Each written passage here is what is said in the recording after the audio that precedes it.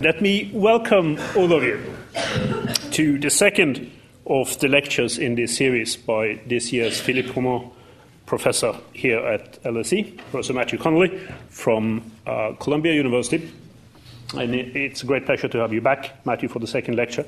Now, the purpose of these lectures is to look at the development of world thinking, but particularly US thinking, about official secrecy, the reactions to official secrecy, to intelligence gathering operations, and to try to catch the trajectory of how these have developed over time. Now, last time we heard about the original debates on the US side with regard to ideas about secrecy, but also ideas about openness. About public access to information. And most of the development that we've seen on this, most of what we've seen that has a direct bearing on our own day and age, come out of the 20th century. I think this is what Matthew is going to deal with in this lecture. How did the experience on the US side of war and conflict in the early and middle part of the 20th century impact on concepts of secrecy and openness? What kind of pressure does states, does governments come under when they are confronted with foreign affairs developments that are very difficult for them to control or even have an influence over? And first and foremost, when you try to sum this up, when you try to develop a policy based on it, how do you do that in a world that is becoming increasingly uncertain? But then also, on the other hand, perhaps even more importantly, how does the demands with regard to secrecy, with regard to intelligence gathering, coexist with demands for openness, public debate, for politics in an open society? I think those are the big challenges of the middle part of the 20th century. So we're looking forward to hearing what Matt has to say on this in his lecture today. Mention that for those of you who tweet, that the hashtag for tonight is LSE Connelly. Of course, that's not the password, by the way. That's the hashtag. LSE Mine's Connelly. Much easier than that. And then, of course, we will have a question and answer session after Matthew has spoken today. Let me encourage you to try to have your questions ready. I promised that I'll try to take as many questions as possible for this session. I know that after the last lecture, a number of you weren't able to ask questions. Have them well prepared, have them short and sweet, and then we'll have a discussion after Matthew has concluded his lecture. Matt, it's great to have you back here. Welcome back for the second lecture. Thank you so much. Thank you, Arnie. Thank you all. Thank you all for coming. Thank you, Matthew Roman. And I want to talk to you tonight about a slightly different topic than the one I originally had in mind when I came up with the title, Open Government in the Age of Total War. Because I think that another way of thinking about this, maybe a better way, as you'll be seeing in due course, is that this is a period in which this ideal of open government in the United States, the ideal that I described in my last lecture, enters into this age of total war and enters it completely unprepared. And I'm going to describe the reaction that provoked, a rather extreme reaction that really did in many ways anticipate some much more recent developments in the age that we live in now, the age of surveillance.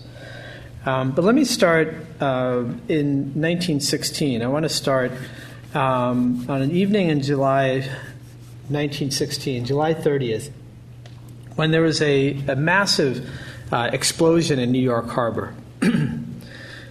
And this was an explosion that, as you could see from the front page of the Times the next day, was one that really shook the entire metropolitan area. In fact, it was heard, 90 miles away. In fact, it was even heard as far as Maryland, which is much further than that. And they heard it all the way in Maryland because this evening, in the middle of the night, 2,000 tons of munitions had exploded. That's 2 kilotons. And this blast was one that shattered windows all across southern Manhattan. It killed several people, and it woke up many more people all around the region. And because of where it happened, in this island, Black Tom Island, which is just off New Jersey, and in fact in between New Jersey and where the Statue of Liberty is, on Liberty Island, the Statue of Liberty itself was embedded with shrapnel. And the shrapnel is still there. And in fact, to this day, you can't climb up to the torch of the Statue of Liberty because of some of the damage that was sustained that night. And the secondary explosions, after that initial detonation, continued for hours afterwards. And so New York Harbor was just a spectacle of exploding shells and soaring across the water. And the munitions that had detonated had actually been intended for delivery to the British and French armies on the Western Front. This was, after all, in the middle of the First World War. And immediately it was suspected that it had been sabotage. It had been German sabotage. And it was quite plausible because by this point, Germany had already launched, through a network of spies and saboteurs across the eastern seaboard, had already launched dozens of attacks against ships and factories that had been supplying the Allied powers. But it was never proven. To this day, we still don't know whether it might have been an accident or whether indeed it was sabotage. Even so, when the U.S. entered the war, this night continued to haunt Americans. And in a sense, it gave them a taste, a premonition, if you will, of total war and what that could be like. Now, of course, what happened in New York that night was really nothing compared to what had been happening all across Europe and for some years already. But still, it was, for Americans, a wake-up, one in which they began to imagine what it was like if a whole society was targeted through subversion, through blockade, and perhaps even through bombing.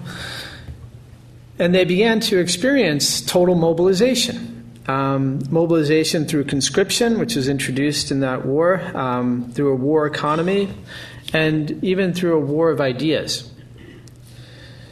So total war was something that was not entirely new to the United States. I mean, the Civil War was in many ways comparable, in the scale of destruction and the extent of mobilization.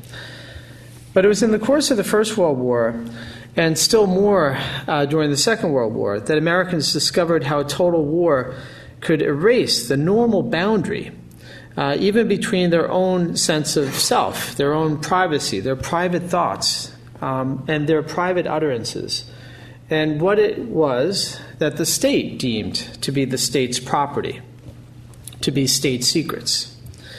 Because this was a war in which everyone, in effect, was asked to police themselves.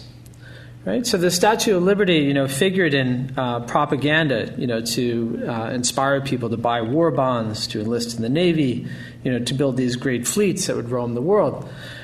But there were other themes in this war, beyond liberty, themes of danger and new kinds of danger. As in this poster, for instance, one quite like posters that had already been produced in Great Britain. Others that would be produced, many more of them in the course of the Second World War. Posters that instructed citizens to know, that any time, in any place, spies might be listening. And the things that they said, could mean national peril. So private citizens were made to understand that in total war, merely gossiping with a neighbor or voicing doubts about the war could endanger the nation, could imperil the national community. And all of this implied a massive increase in the scope of secrecy. Secrecy of every kind. Not merely the secrets that states protected, but the secrets that everyone was expected to keep from one another. Again, all in the name of national security. And when I first spoke here about the rise and fall of official secrecy, the theme of these lectures, I asked the question, and it was really a rhetorical question. Nobody jumped up to answer it because I was suggesting that the answer was obvious. I asked this question, if everything is secret, then can anything be secret? And I thought the answer was obvious. More obvious, perhaps, every time there's another massive leak, when another one of the millions of Americans who has access to classified information decides to release some of that information, sometimes lots of that information.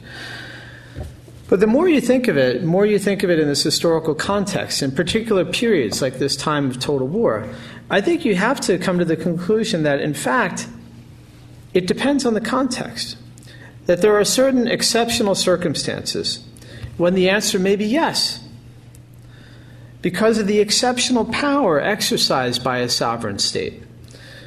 That exceptional power they can exercise only in a time of total war and total mobilization. Now, it's then that the state can make everything that is potentially useful to the enemy a state secret. And that, after all, can be anything at all, because it's up to the state to decide, and to decide these things in secret.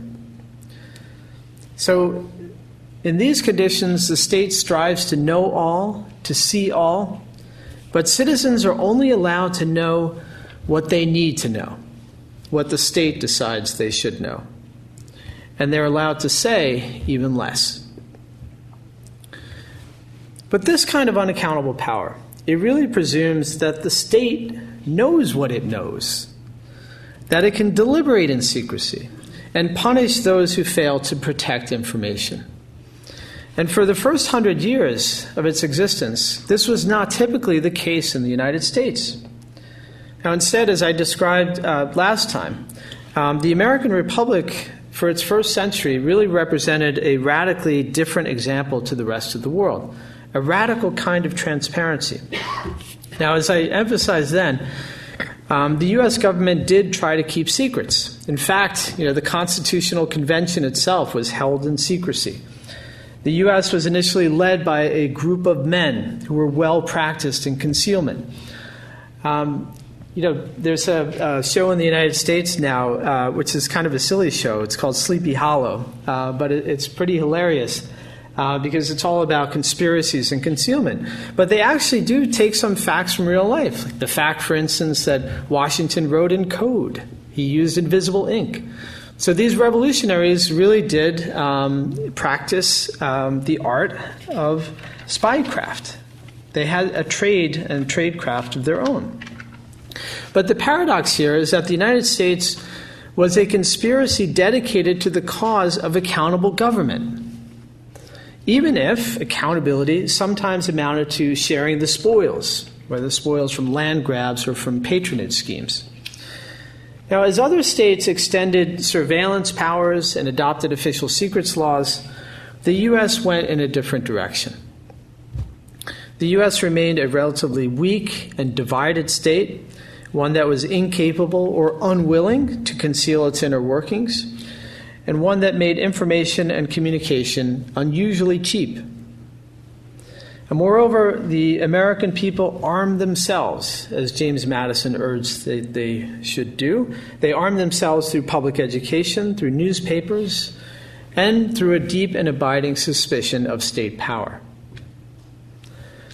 Now, today we're going to see how it is that they could be disarmed.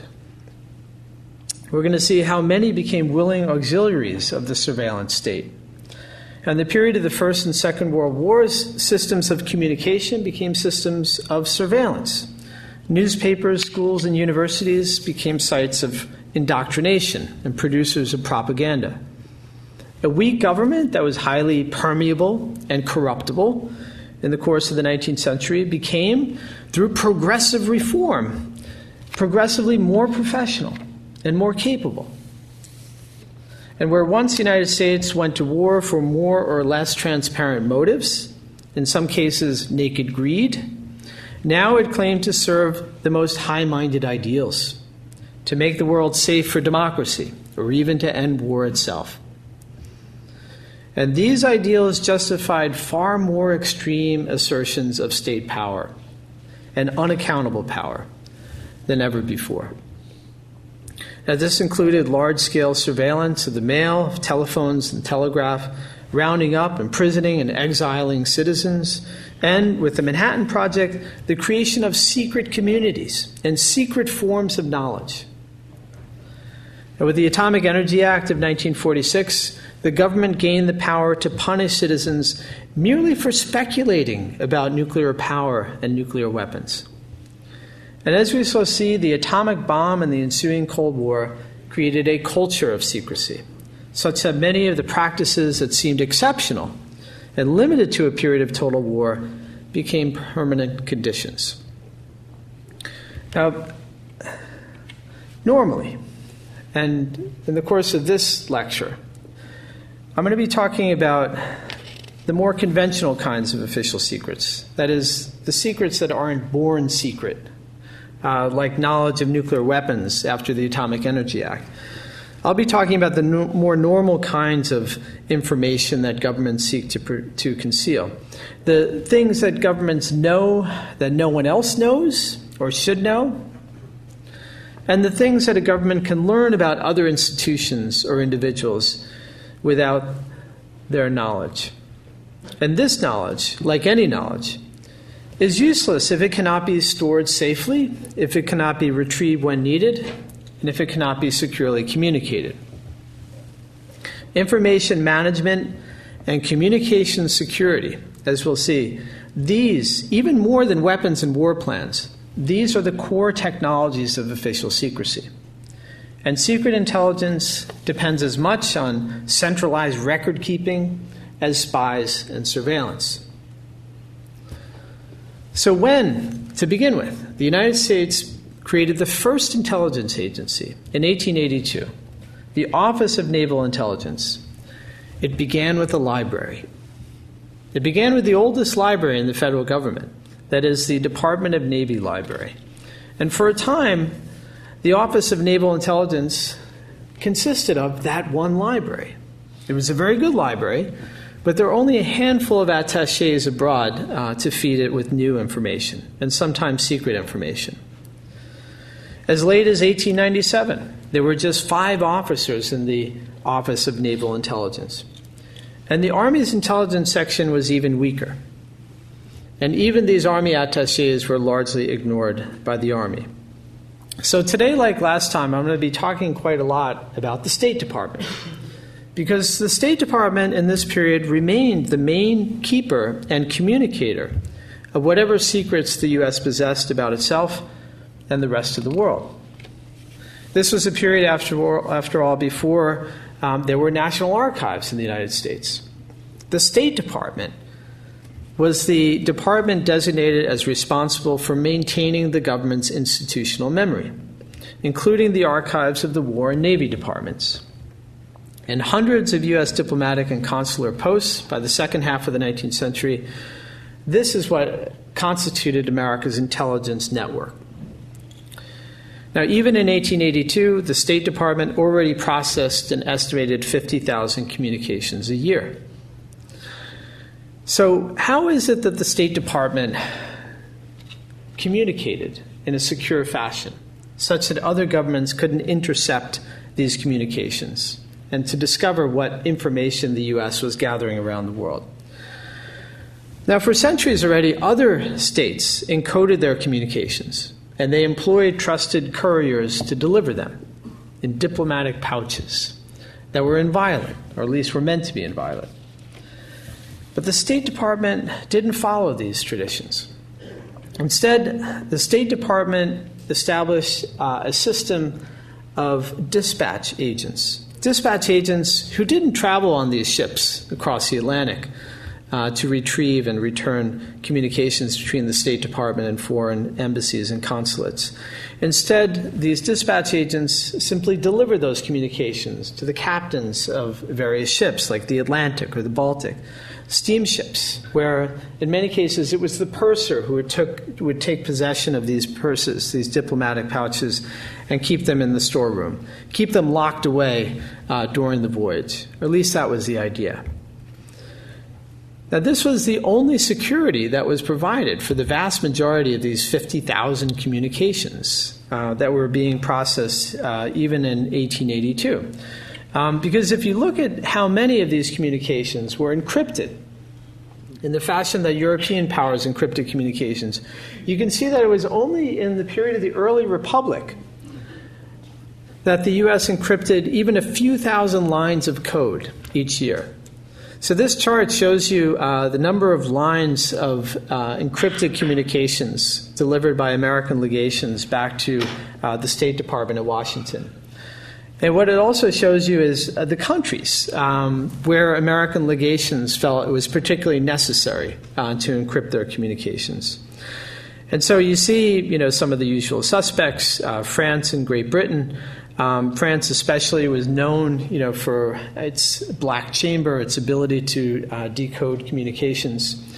And so if these diplomatic pouches were intercepted, if somebody picked the lock, if they opened them up to try to read what was inside, this was meant to provide the ultimate protection. But as you can see, in the course of the 19th century, the State Department encrypted fewer and fewer of its communications. And if you think of it relative to the growth in the number of these communications, to the extent we can count these things, it was a smaller and smaller proportion of State Department communications that were protected against foreign powers. Now, there are good reasons not to encode your communications. I'm sure many of you do not encode your own email. And if you don't do it, it's probably because you find it to be a hassle. And it is a hassle. There's a lot of hilarious correspondence back and forth between Jefferson and other American presidents with their foreign legations, where they fumble around with different coding systems and oftentimes only succeed in confusing themselves. It takes time to encode and decode messages. There are often errors in transmission. And these kinds of errors, these kinds of mistakes can actually impede the whole purpose of diplomatic communications, that is, to communicate information. So the trick is to devise a code that is both easy to use and hard to crack. And the same message must never be communicated both in its encrypted form and in clear text. Since, after all, anyone who has access to both versions can then break the code. And since no code can remain safe forever, these codes have to evolve and change. Now, knowledge of these facts was not lacking in the early American Republic. And in fact, it was President Jefferson himself who devised a system for encrypting communications that was at least a century ahead of its time, that in many ways anticipated the kinds of devices that came to be used in the middle of the 20th century, such as the Enigma machine. This was a device in which you could achieve almost total security from any known technology or technique of code breaking at the time. This combination of spindles allowed you to create a number of variations that amounted to the number 372 with 39 zeros following it. So with this kind of device, the United States could have made its communications completely secure for the entire course of the 19th century. But this was the exception that proved the rule. This, the only really fundamental and important American contribution to encryption in the course of the 19th century, was one that Jefferson filed away and then forgot. It was never used. And it was only rediscovered again in 1922, when people began to appreciate more than the leaders of the early republic did the value of secure communications.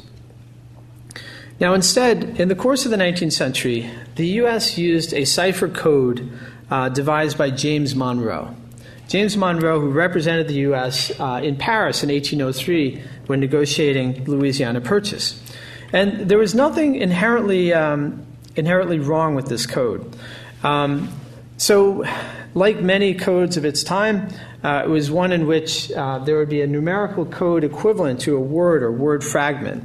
And you would then have to look up in the code book. They might have 1,700 or 2,700 different numerical figures. You would have to look up what those numbers were equivalent to. So there was nothing inherently wrong with this code. The only thing really wrong with it was that they continued using it for decades. So this, you may recall from the period of the early Republic, was one of the more famous encoded messages. This was the one revealing how the government of revolutionary France was demanding bribes just to negotiate with American representatives. The XYZ affair, because the names of these French gentlemen were obscured by the initials X, Y, and Z. And this was how they encoded the message. And the answer that the Americans gave to them about how they would not give them even a sixpence. This was the same code that was being used many, many decades later. This was the same code that the United States tried to use in one of the more famous messages of the latter part of the 19th century. This was a period in which the United States began to send its messages not by the dispatch system, but instead by using the telegraph. And to begin with, they had to use a telegraph that had been created by a private company, the one in which Britain had a controlling interest. It was a private company that offered the American Secretary of State, Seward, the ability to communicate with the American legations abroad, and to do it with such rapidity that the United States would never go back to this older system of relying on steamships and dispatch agents. The U.S. had to depend on this private company because it had no national telegraph company of its own. The U.S. was the only country among the leading powers that did not have its own national telegraph service. It trusted instead to the private sector, to the profit motive, to secure its communications abroad. And the incentive, the profit incentive, was quite powerful. So one reason why companies went to the expense, of building the first transatlantic cable, first in 1858 and then again in 1866, was because they could charge enormous sums to deliver these messages, whether from the State Department or from Wall Street financiers. At the time, they could charge $10 a word.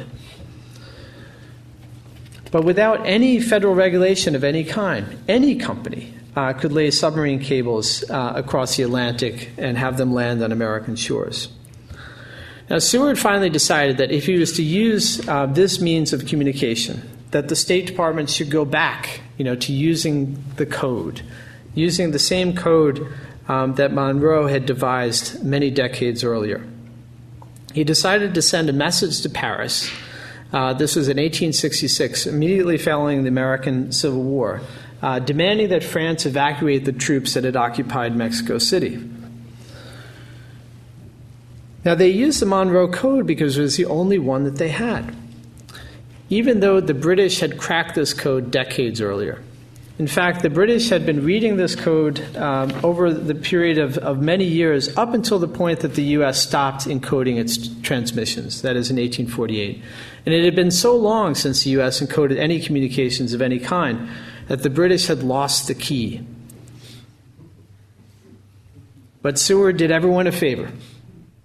He decided that having sent this encrypted communication to Paris, he would have it published in the American newspapers the next day. Now, anyone then who had access to this encrypted communication, that is the British, the French, perhaps even the Canadians, anyone who now had access to that encrypted telegram and now had a newspaper would be able to break the American diplomatic code, the same code they'd been using for 63 years. Now, Seward did not show any particular concern. He was actually more concerned about the bill, because as it turns out, the telegraph company charged double for encoded communications. And because this code was transmitted entirely in numbers, each one of these numbers had to be spelled out. So altogether, the bill came to almost $20,000. This was more than 3 times Seward's annual salary. And this debt remained unpaid for years. Why? Because Seward said, and so did his successors, that the State Department couldn't pay it. They didn't have the money. The company finally had to go to court to enforce its claim. This was, the kind of impression the United States made on the world, in the course of the middle part of the 19th century, about how much it valued its own communications, how much it cared about keeping those communications secured, and whether it even had the capacity to pay its bills when using new technologies like the telegraph. Now, it wasn't until a decade later that a State Department official devised a new and more secure code. This official, John Haswell, was also the department's first director of indexes and archives. And after many hours trying to decode messages and many more hours trying to find lost files, Haswell understood the need to create systems both for securing communications and for storing information. Haswell was the first to create a subject file in the State Department Central Office files. He was also the first to create a cross-reference card index. Now, he was the first to develop a relatively modern and efficient State Department code. But this code was as much intended to reduce the cost of telegrams as it was to secure communications. And the key flaw was that it consisted of a single code book. One page of it is what you're looking at right now. And every one of these code books came with a receipt, so that whoever took possession of this code book would have to sign for it and ensure that it would remain under lock and key the whole time. Why? Because anyone who gained hold of one of these code books would be able to read all of American diplomatic communications around the world. And they'd be able to read them over many years, because the State Department did not devise new codes. Instead, they continued using the same code for decades. In 1905, just 5 years after the introduction of a new and supposedly more secure code, the so-called Blue Code, the U.S. Embassy in St. Petersburg reported that the code book had already been stolen. And 2 years later, another copy went missing in Bucharest, and it was put on the open market, right, for any government to purchase. James Thurber, the American humorist, spent time in the State Department as a code clerk, and he joked about how even in the course of World War I, the United States was still using this code that was notorious, for being completely insecure. And there was a joke about how at that point the State Department had 7 copies of the code book on file. One of them was neatly gift wrapped. Why? Because it had been wrapped up by the Japanese embassy, who had kindly returned the code book to the State Department. Either, Thurber thought, because they no longer had any use for it, or perhaps because they had another copy on file. So American representatives abroad were laughed at because of the insecurity of American diplomatic communications.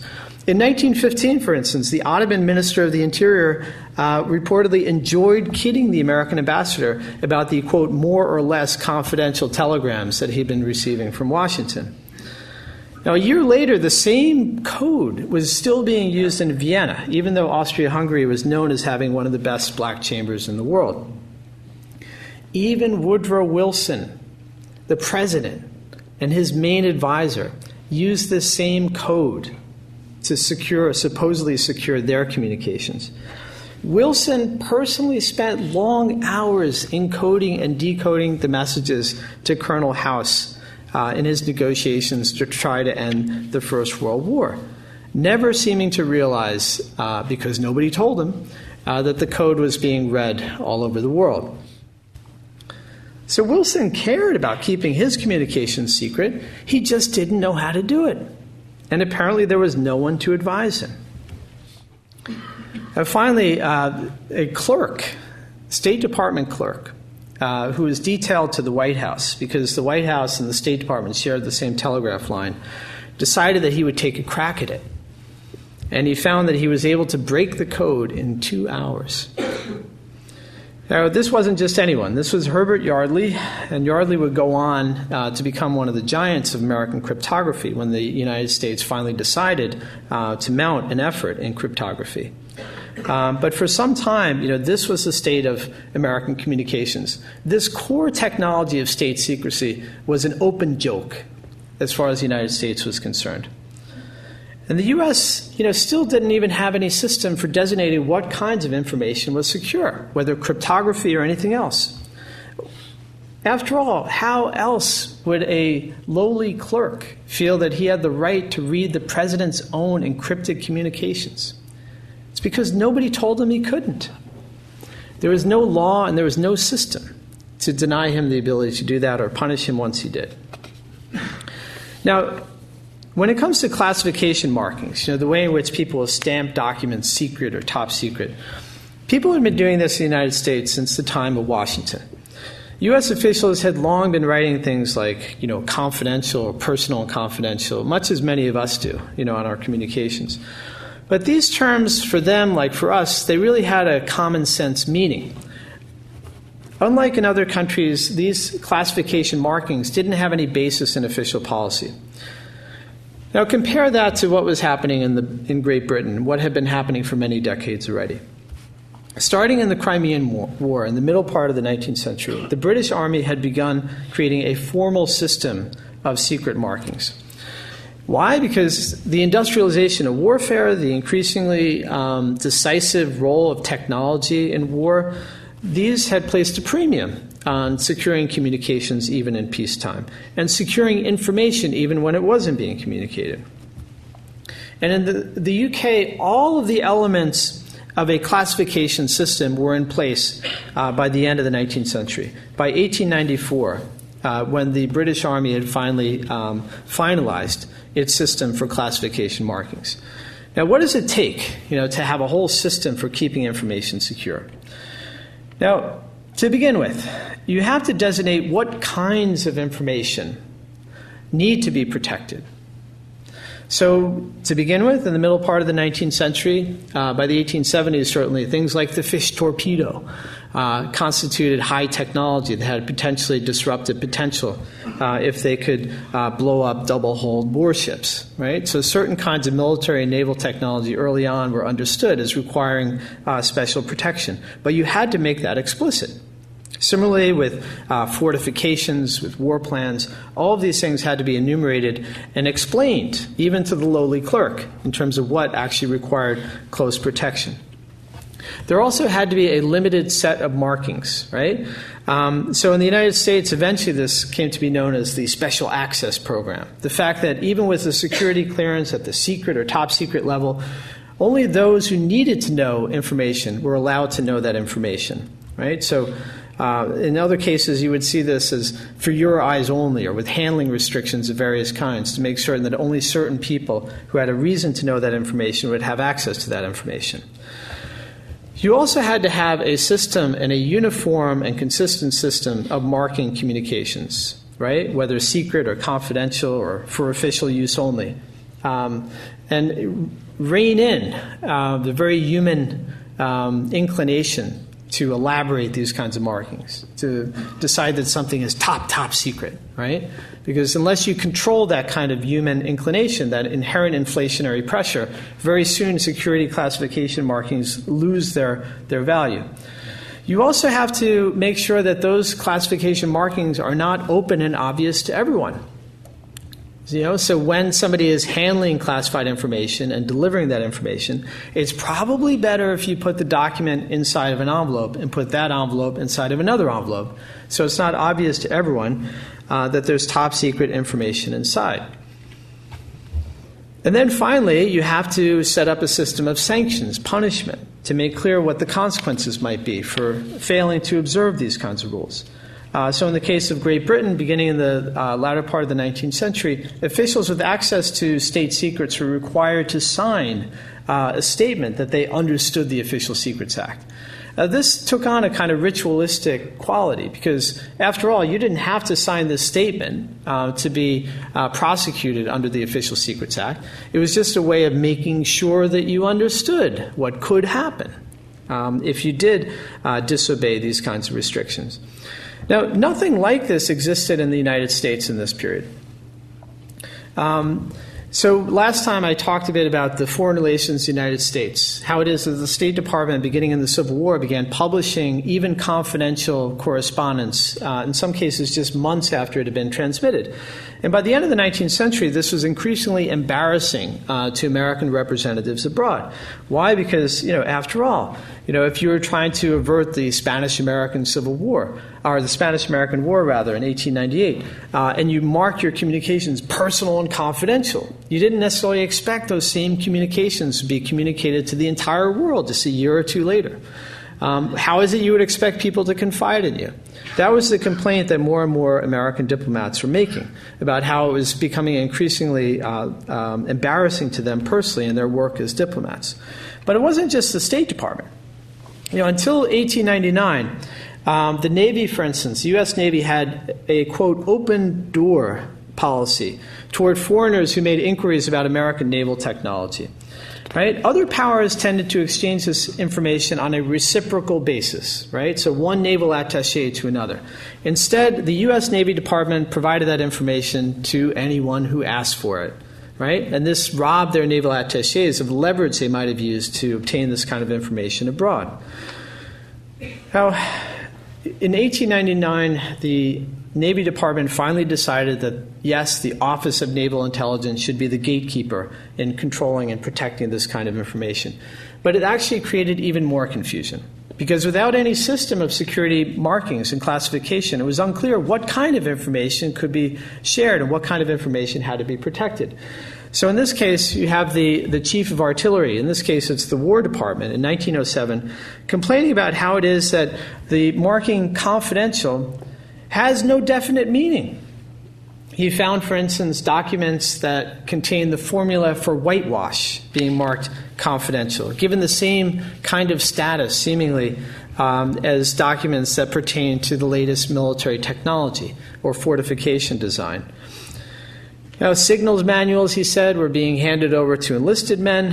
That is the kind of manuals you would need to decrypt American communications. Harbor charts that were protected or supposedly protected were being stolen from fire stations.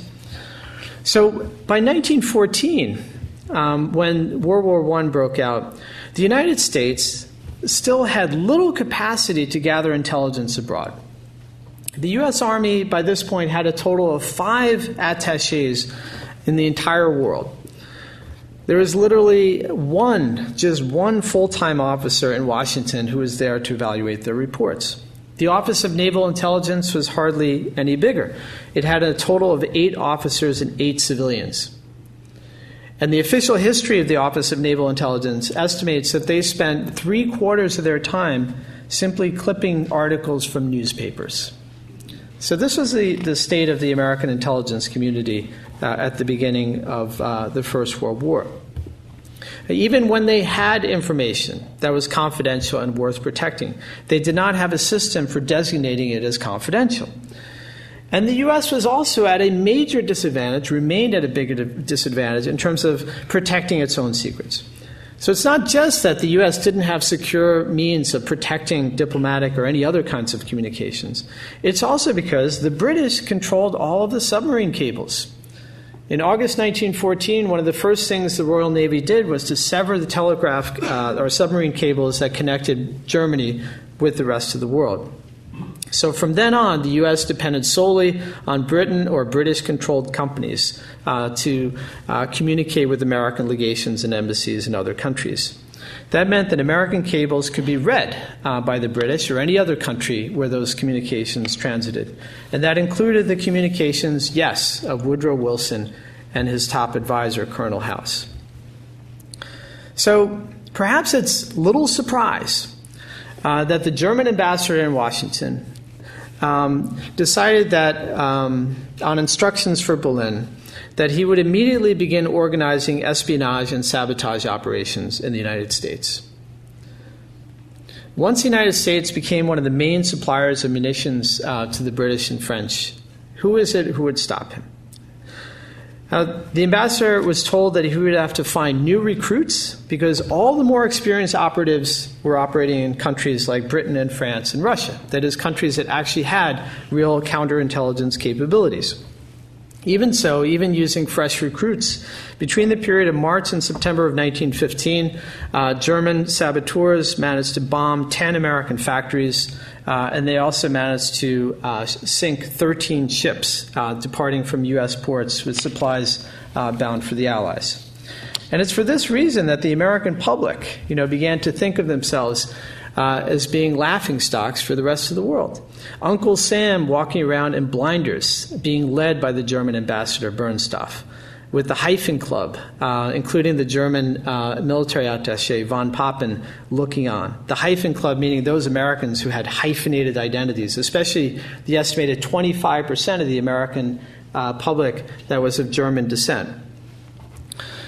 Now, soon enough, the American Secretary of State, Robert Lansing, was warning that not just that there were extensive networks of saboteurs operating in the United States, but warning the president that the U.S. had almost no means of stopping them.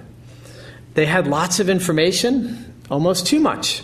The Department of State, he said, the War Department, and I'm quoting, the Navy Department, the United States Secret Service, the Department of Justice, doubtless other departments, Commerce, Post Office, even Interior, receive or could gather information as well. I'll just show you his words. They receive or could gather information as well. But it's only by piecing together information from a number of sources that any practical lead can be obtained. A single office where all this information must be instantly transmitted without red tape is absolutely necessary to an effective organization. Now, Lansing was just underscoring what many before him knew, the people who set up the Office of Naval Intelligence, that State Department official Haswell, who set up the central office files at the State Department. That is, they understood it wasn't enough to have information. You had to have means of storing that information, of organizing that information, of putting that information together and using it. And that is exactly what the United States was lacking.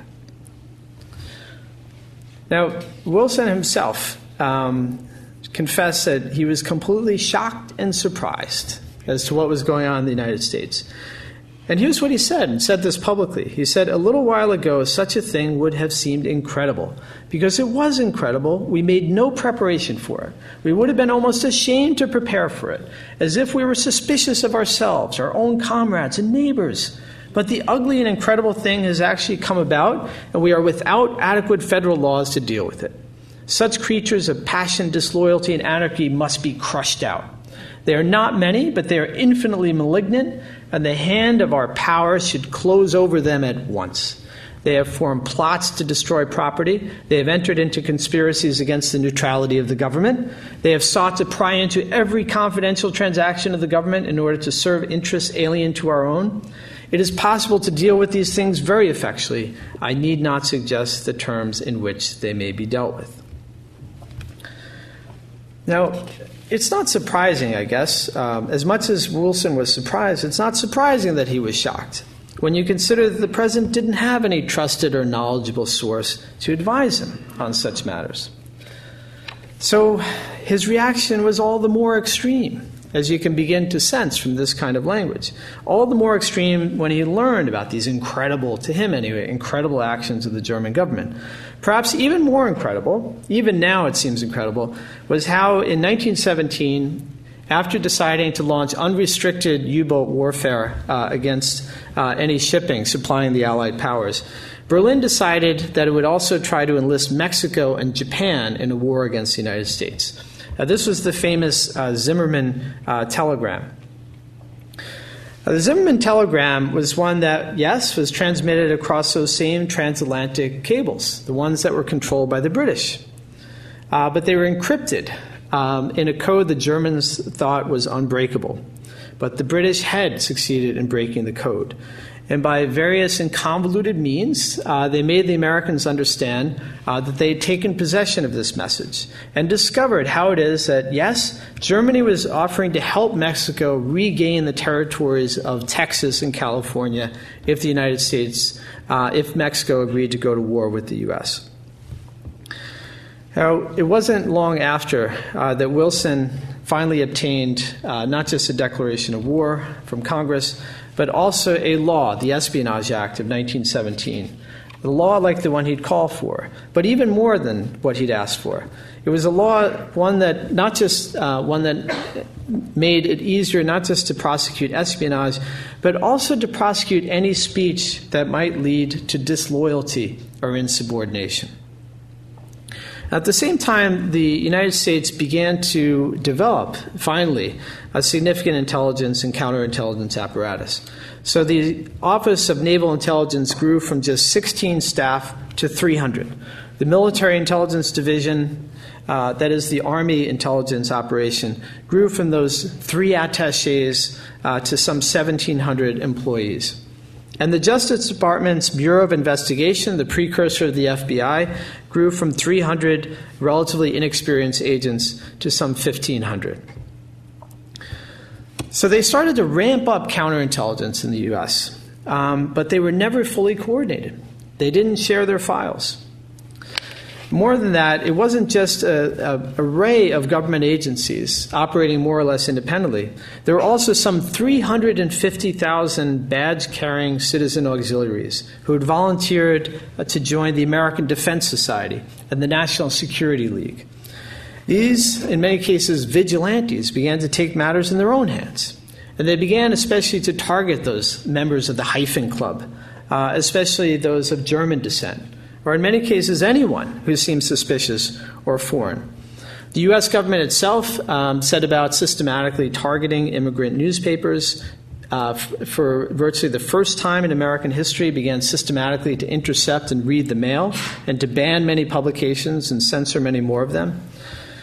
But of all the people convicted under the Espionage Act, more than 1,000 people convicted, not one of them was a spy.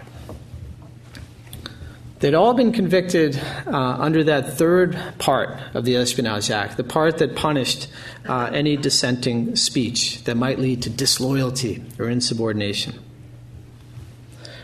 These weren't state secrets.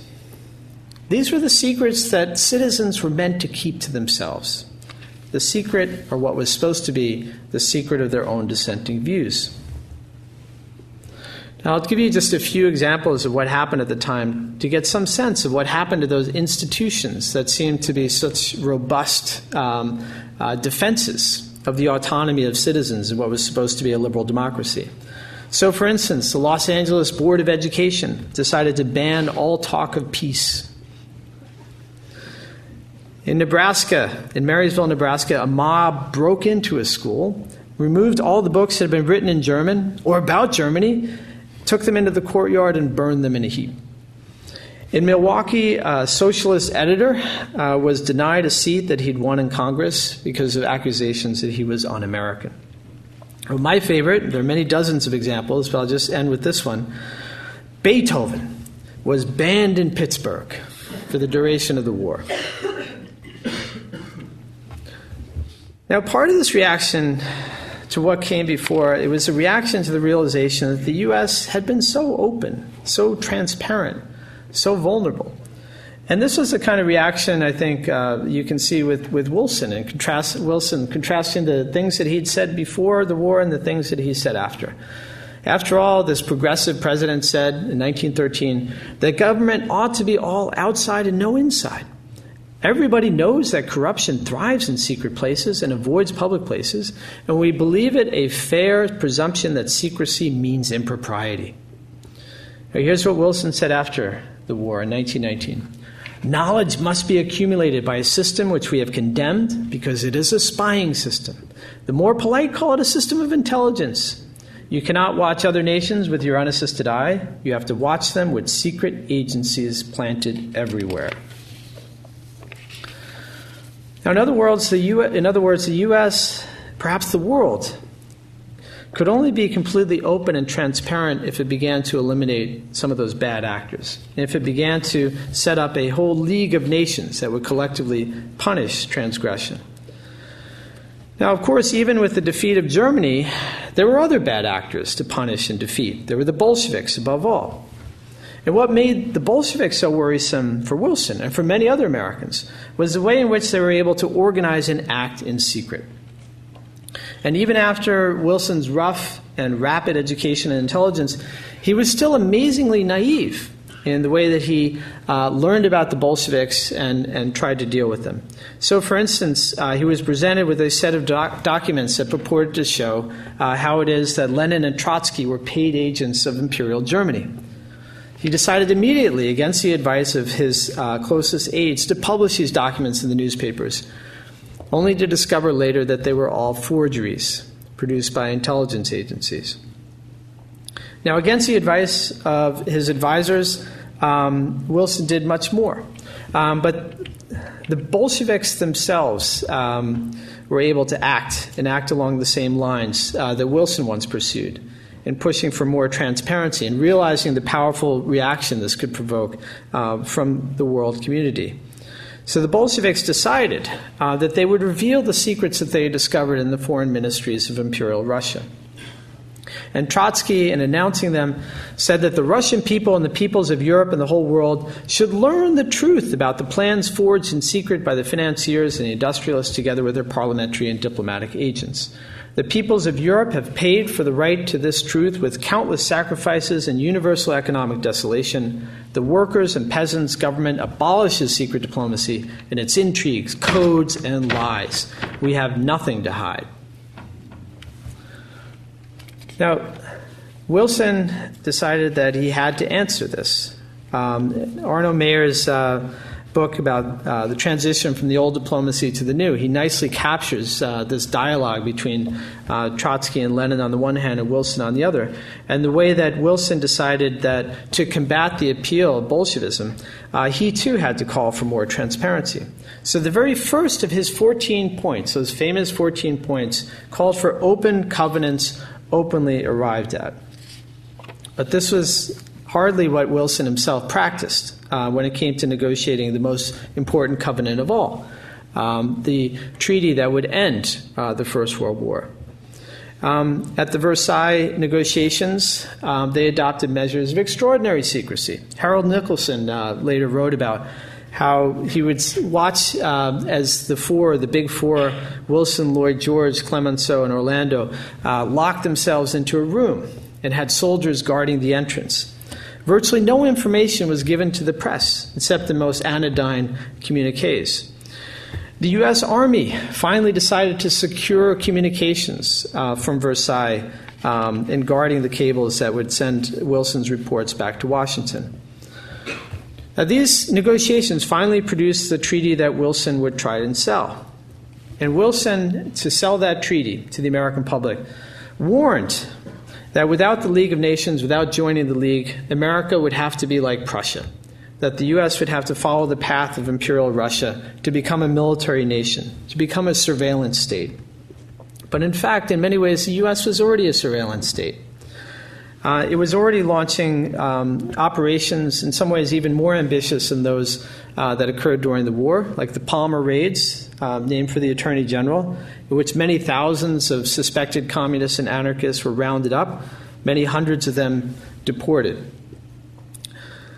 But after the defeat of the Versailles Treaty, after the U.S. Opted against joining the League of Nations, Wilson's nightmare vision did not come to pass.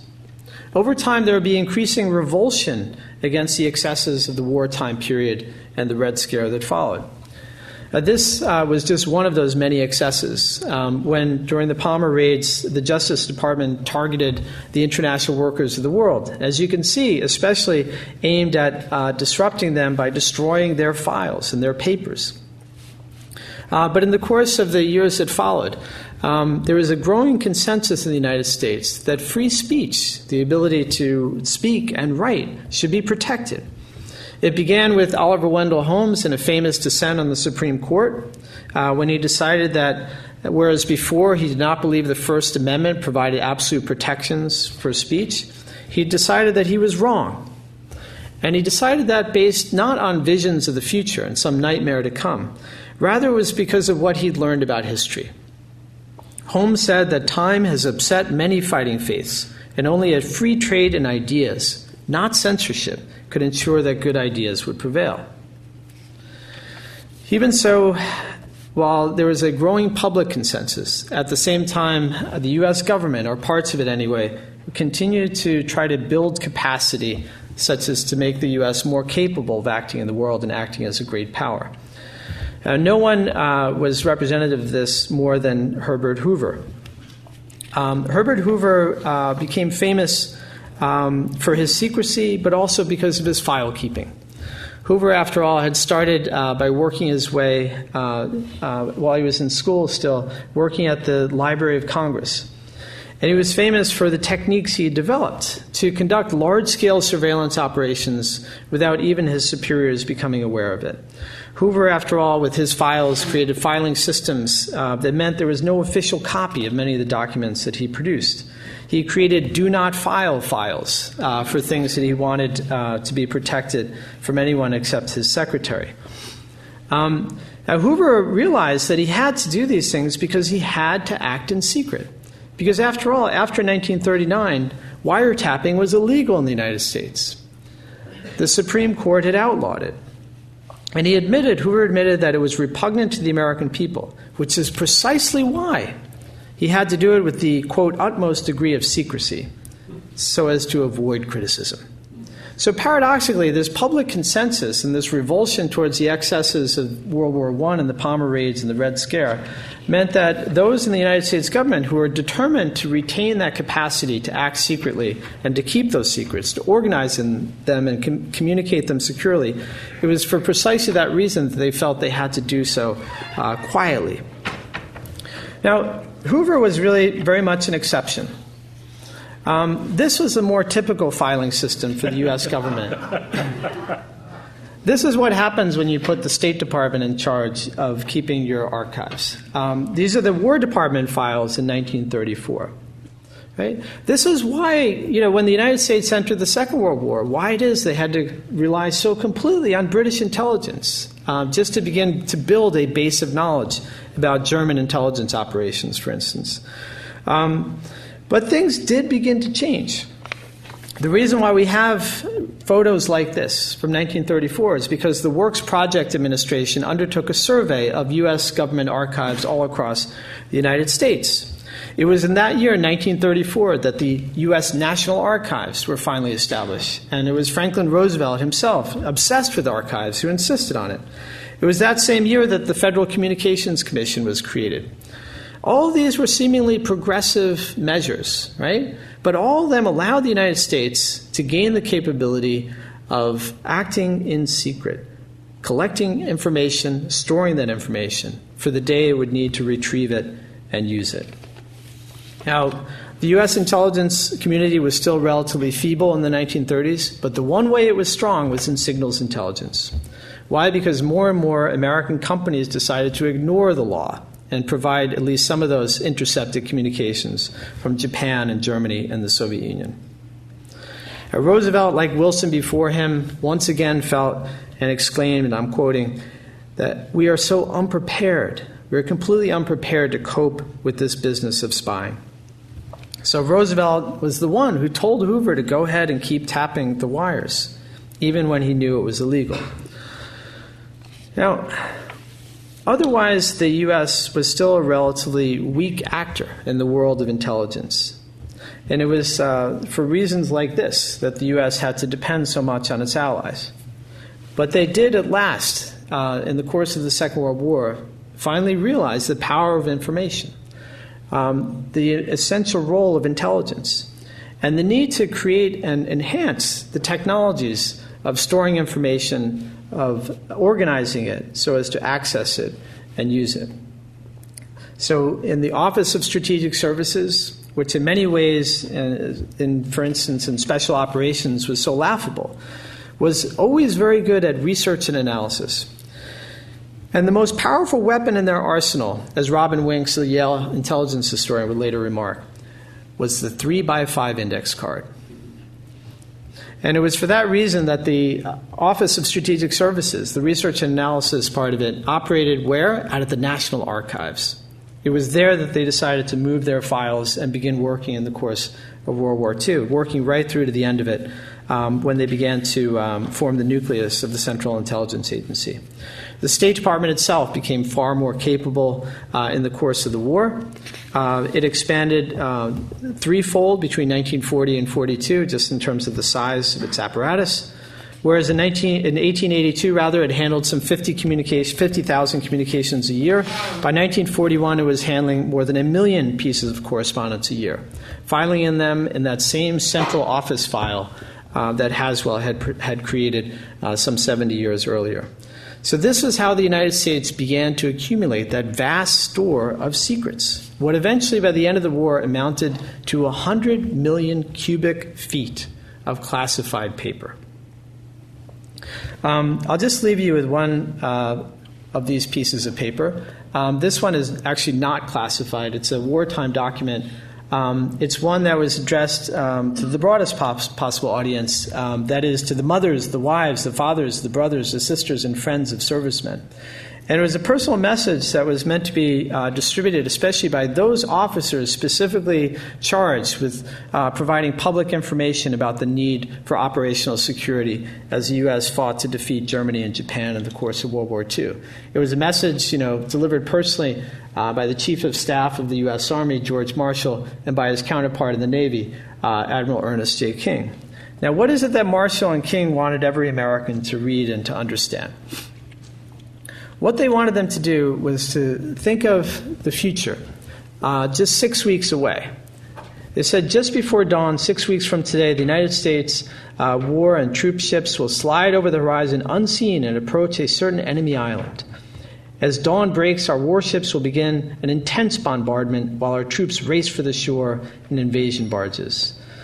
And the two of them went on to describe how it is the United States would carry out the successful amphibious assault of some enemy-occupied island. But, they said, what if instead some people started talking about some things, seemingly innocuous things?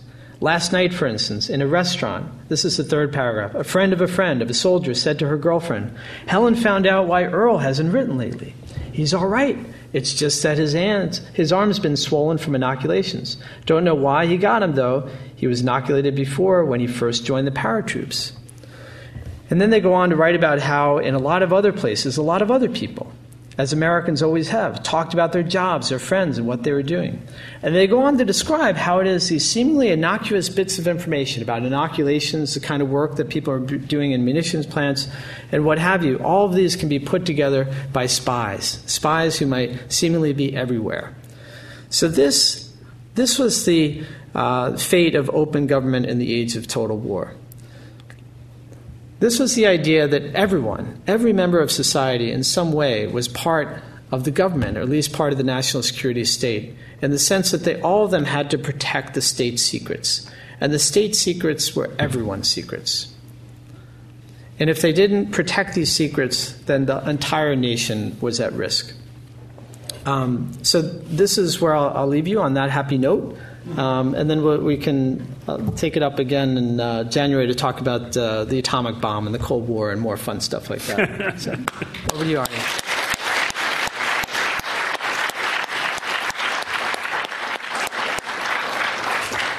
Well, Matt, I thought this was more than instructive enough. I mean, not everything has to be connected to the Cold War, as you know. And I think the particular time period that you're dealing with here may indeed, in terms of our own day and age, has as much of a relevance in terms of reflecting on these issues today than what the Cold War has to some extent. Let me. I found this absolutely fascinating. Let me start with a very broad question, then you can answer it whatever way you would like. And that's about this broader connection that's now coming out from both of your first lectures between intelligence gathering, secrecy, and the suppression of civil liberties.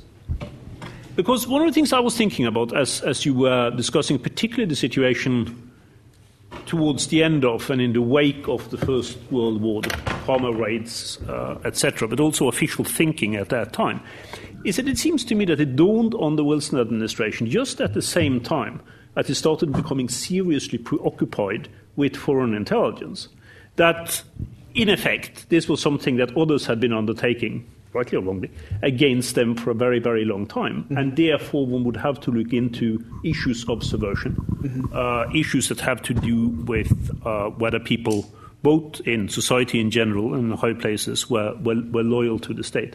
Do you think that is a necessary connection? Do you think that is something that you see in a lot of different cases, that you have this triangle as it were, between intelligence, secrecy, and the suppression of civil liberties? Yeah, well, if by suppression of civil liberties, I mean, part of it anyway is gathering information about people without their knowledge, there's a very clear connection because, especially in a democracy or it's meant to be a democracy, if you can reduce the risks of exposure, that is the sources and methods that you use in gaining intelligence, then you increase the relative value, to government. Because after all, the surveillance operations of the NSA, for instance, were of much greater value to the U.S. government, relatively speaking, relative to other things it could have expended political capital on, as long as people weren't completely aware of it. Not only because of the protests that ensued, but also because of the fact that once people understood it, then they could act to try to avoid that kind of surveillance or even to subvert it. There is a clear connection between intelligence gathering and especially surveillance of citizenry and the need to protect the kinds of sources and methods that one uses. And then there's another and further relationship that is a very, real interest, perhaps mainly to historians, but I think it should matter to other people. When I started doing research on what we could discover by data mining declassified documents, one of the first things I realized was that it was precisely those files related to surveillance that were the ones that were most likely to contain what's called personal identifiable information, or PII.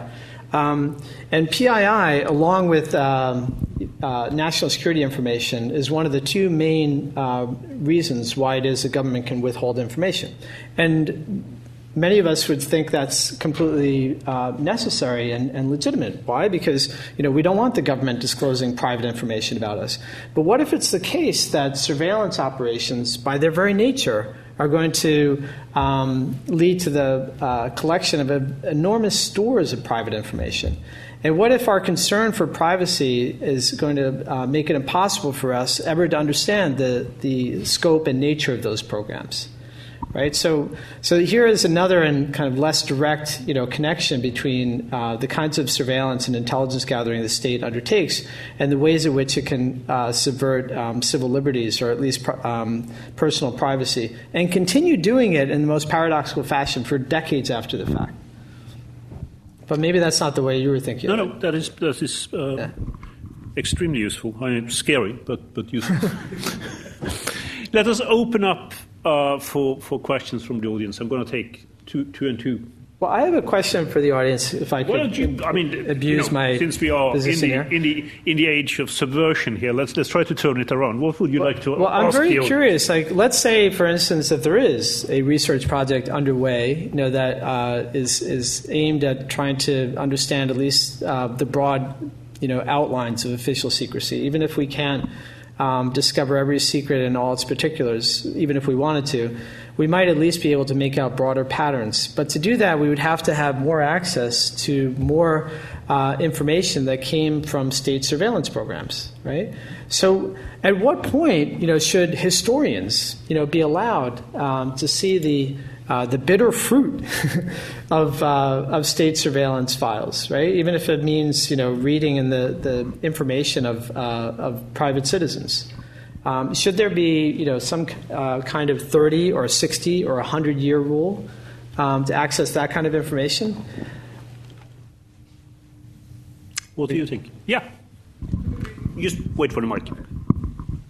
Sure, go ahead. Hi. My first thoughts on like that would it be similar to what medical research wants to do now, getting access to everyone's personal medical information to do mass data mining on that, where it's a big question of personal identifiable information, and the main way they're thinking about doing it at the moment is trying to strip out some of the names. So change a name to a marker would Right. that be a path which might be taken? Yeah, so you could anonymize the information, right? That would be one way of doing it. One issue with that, though, is this is something that journalists. I talked to Steve Call not long ago about this. He's the dean of the Columbia Journalism School, and he says that a lot of journalists are really worried about the fact that it's very hard for them to document the human consequences of state surveillance. Right? It's hard to until scandals erupt where we can put a name and a face to the story of state surveillance. It's really hard to kind of dramatize that and reveal what the real consequences could be for individual people. So if you anonymize all of that kind of information, you continue doing it many decades after the fact, it could make it more difficult to kind of make that story vivid in a way that people would want to listen to. Like when you listen to lectures like this, aren't you more interested in kind of the individuals, the personalities? At least that has to be part of it, right? There has to be that human element. And if we can never capture the individual people who are caught up in the web of state surveillance, it makes it harder for us to do what we're supposed to do as historians. Others? Okay. Yes, gentleman over there in blue. Yeah, just the mic. Please. I have a counter question then. At what point, if the information is released, a secret information is released into the society, at what point will the society, go out on the streets and protest? Because, Mr. Snowden is revealing so much of the information, and yes, it's in the Financial Times today. Tomorrow, I don't care anymore because there is a new merger between, BT and Vodafone, and nothing happens. So, yes, we have a lot of information, but, it's like in Huxley's Brave New World. Nobody cares about this information. It's just, in the sea. It's just lost. What do you think? Is there a point at which the society will rebel, or there is no limit? Well, that's actually what happens, or what is happening now to a lot of the personally identifiable information that the government collects. They get rid of it all. Because, when archivists, understaffed and underfunded have to make decisions about what files, what papers they're going to review, process, and eventually make available to the public, once they realize that a particular, not even just an individual document, sometimes they'll just sample, large collections. Once they decide that a whole record group has a lot of PII, personally identifiable information, in many cases they decide, well, that's one we're not going to look at. We're just going to have to get rid of it all. So that's what's now happening, with a lot of the official documents that contain a lot of personal information.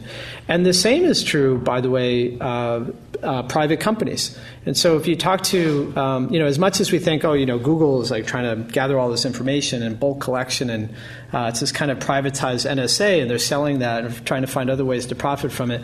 Well, the fact is, yes, they're doing all that, but these companies gather vastly more information than they want or need. And they also realize that there's reputational risk for the longer that they hold on to this information. And so they, too, would like to get rid of it as quickly as they profitably can. So if that's what we're talking about, when will people begin to say, actually, we have a stake in this, too? There are many who are arguing that we're entering, if we're not already in, a kind of digital dark age where we may think that we're living in the information age when there's just ubiquitous information. We're producing more of it all the time. In terms of what's actually going to be preserved and recoverable and accessible either to historians or your own grandchildren, like your WordPerfect documents from 1998, it may be vanishingly small. And it's certainly not going to be a representative sample, of all the information that you're producing and that other people are collecting. So when will people wake up and do something about it? Why not right now? That's one of the reasons why I'm talking about this stuff. Is because I'm hoping it'll get people upset so that they'll want to do something. What do we do? I think, there's easy things to do and then there are harder things to do. Seemingly easy if it's only about money. But, for instance, the British National Archives, like the U.S. National Archives, is increasingly inadequate to the task. And so recently it was revealed that there were vast collections that had never been reviewed or processed, even though by law they're meant to be, right, under the 30-year rule. What's now the 20-year rule? And many reporters in writing about it, I think, assumed they might even be right. That there is some reason why these particular files were never reviewed. What I think is more likely the case, and certainly the case in the U.S., is the more banal fact that they are just completely understaffed and underfunded. So the relatively easy thing to do about this kind of problem would be to start with to begin to provide the resources for archivists and librarians commensurate with the scale of the challenge, right?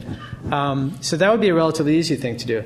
A harder thing to do would be, to think harder about our own patrimony. The fact that, as individuals, most of us, including me, I was joking about my password earlier, but we just give away all this information, right, for others to profit from, with little thought or concern about what ends up happening with all that information, right? And so I think that we ought to try to renegotiate the terms, or at least read the terms that we're agreeing to when we sign these, innumerable forms, as to what it is that we're allowing other people to do with our data, or the ways we're allowing other people to get rid of our data. So I think there are things that could be done. Some of them are hard, and some of them are easy, but there's a lot to be done, and I'm just hoping more people will get to it. So. Mm-hmm. I have a question with regard to information overload on the other side, as it were, on the government side, and the ability to process information, if we stick to the time period that you were dealing with here. I remember when I started working in the Soviet archives, the post-Soviet archives as they were, when they started to open up in the 1990s, one of the things that really struck me was how much information that had been gathered. I mean, this is not mainly intelligence. This is diplomatic information, all kinds of information coming through TASS, through news agency, through various information outlets. And what was quite obvious was that there hadn't been, on the side of the Soviet government, the ability to process all of this. Much of it had never really been used in any meaningful form. Yeah. Now, obviously, and we'll get to this in your later lectures, this has changed to some extent through technology. But for the period that you're talking about here, for instance, this massive expansion of U.S. intelligence gathering during the Second World War, to what extent was this a serious challenge? And to what extent did it also impinge on policy? Yeah. Well, it's an interesting question. It's estimated that eventually the FBI had files on 500,000 individuals, right? Like, who is reading all that? I mean, one reason they kept those files was, for, those national emergencies, right? When they wanted to know who to round up. I mean, that's why Hoover started doing it, and he kept doing it even when he was told not to, right? He was gathering up that information, not because they were necessarily going to do much about it in the near term, but it was for that moment when, they would need to start rounding people up and putting them in camps. So Hoover was ready, right? The FBI was ready. And if history turned out differently, we might have seen the uses to which they would have put those 500,000 files, right? To answer that question, it's still, I think, one of the great challenges, and bigger all the time, because if all we have is a tiny fraction of what was collected, then it's really hard to know kind of what was done with it. And when it comes to, like, for instance, the CIA, which wasn't even born yet when I'm talking about this period, the CIA, when they undertake what they call automatic declassification, they only release 11% of their files, and that excludes all of the files to do with clandestine operations, right? So we're only talking about the more seemingly innocuous research and analysis kinds of files. So in this case, we only have 11% of what the CIA did with research and analysis, and we have no idea, what sources and methods they had access to. Then how can we ever know, kind of what it is that they collected and how they used it? Right, so I'm afraid that that is like one of those imponderables. We can ponder it perhaps, but it's hard to know what to do beyond that. Yeah, there's a question back there. Hi, thank you. It's just recently come to light that Edgar Hoover had information on Martin Luther King and was promoted promoting the idea that he should commit suicide with that information that he had on him, right. Which we must assume then that if he was to use that against him, that there must be many other cases where it's actually happened and worked. Right. What is your view on that such extreme unhanded use of information? Yeah. Well, that's what I was thinking of, that kinds of cases where we're talking about what use could be made of it. So there are certain cases that we learned about eventually, right, where they actually use these kinds of files. In some cases, one reason why Hoover was such a fanatic, and eventually many others became fanatical as well, in gathering up these files and keeping them in an order in which they could retrieve the information, was because in many cases you didn't know the value of that information, initially, and it was only much later you would find out, that this person that you'd been reading reports about turned out to be the kind of figure, precisely the kind of person you wanted to blackmail. There are notorious cases like Martin Luther King, but I think there are probably many more cases that we've never heard about and never will hear about. But one thing I could tell you is that by 1936, apparently there are justices of the Supreme Court that thought Hoover was already bugging Supreme Court chambers. So, when you think about who's ultimately kind of sovereign in the United States, we think it's the Constitution, but it's really what the Supreme Court, says the Constitution says, that sets limits to what the rest of the government does or can do. And in this case, seemingly even Supreme Court justices were at least worried, if not intimidated, about the information that Hoover was gathering about them. So that's why I talk so much about kind of sovereignty, because it's really kind of a puzzle, but it's really a useful way of thinking about kind of the nature of secrecy, how it creates this kind of unaccountable power, even if it can be hard to answer the many questions that arise from pondering that. Well, that sets us up quite nicely, I think, for the next installment of these lectures, which will be in Lent term, where we will develop this up to today and look at different ways in which the discussions, the debates about freedom of information and official secrecy have developed. I want to thank you, Matt, for a wonderful lecture tonight. Thank you, Arne. Looking forward to that.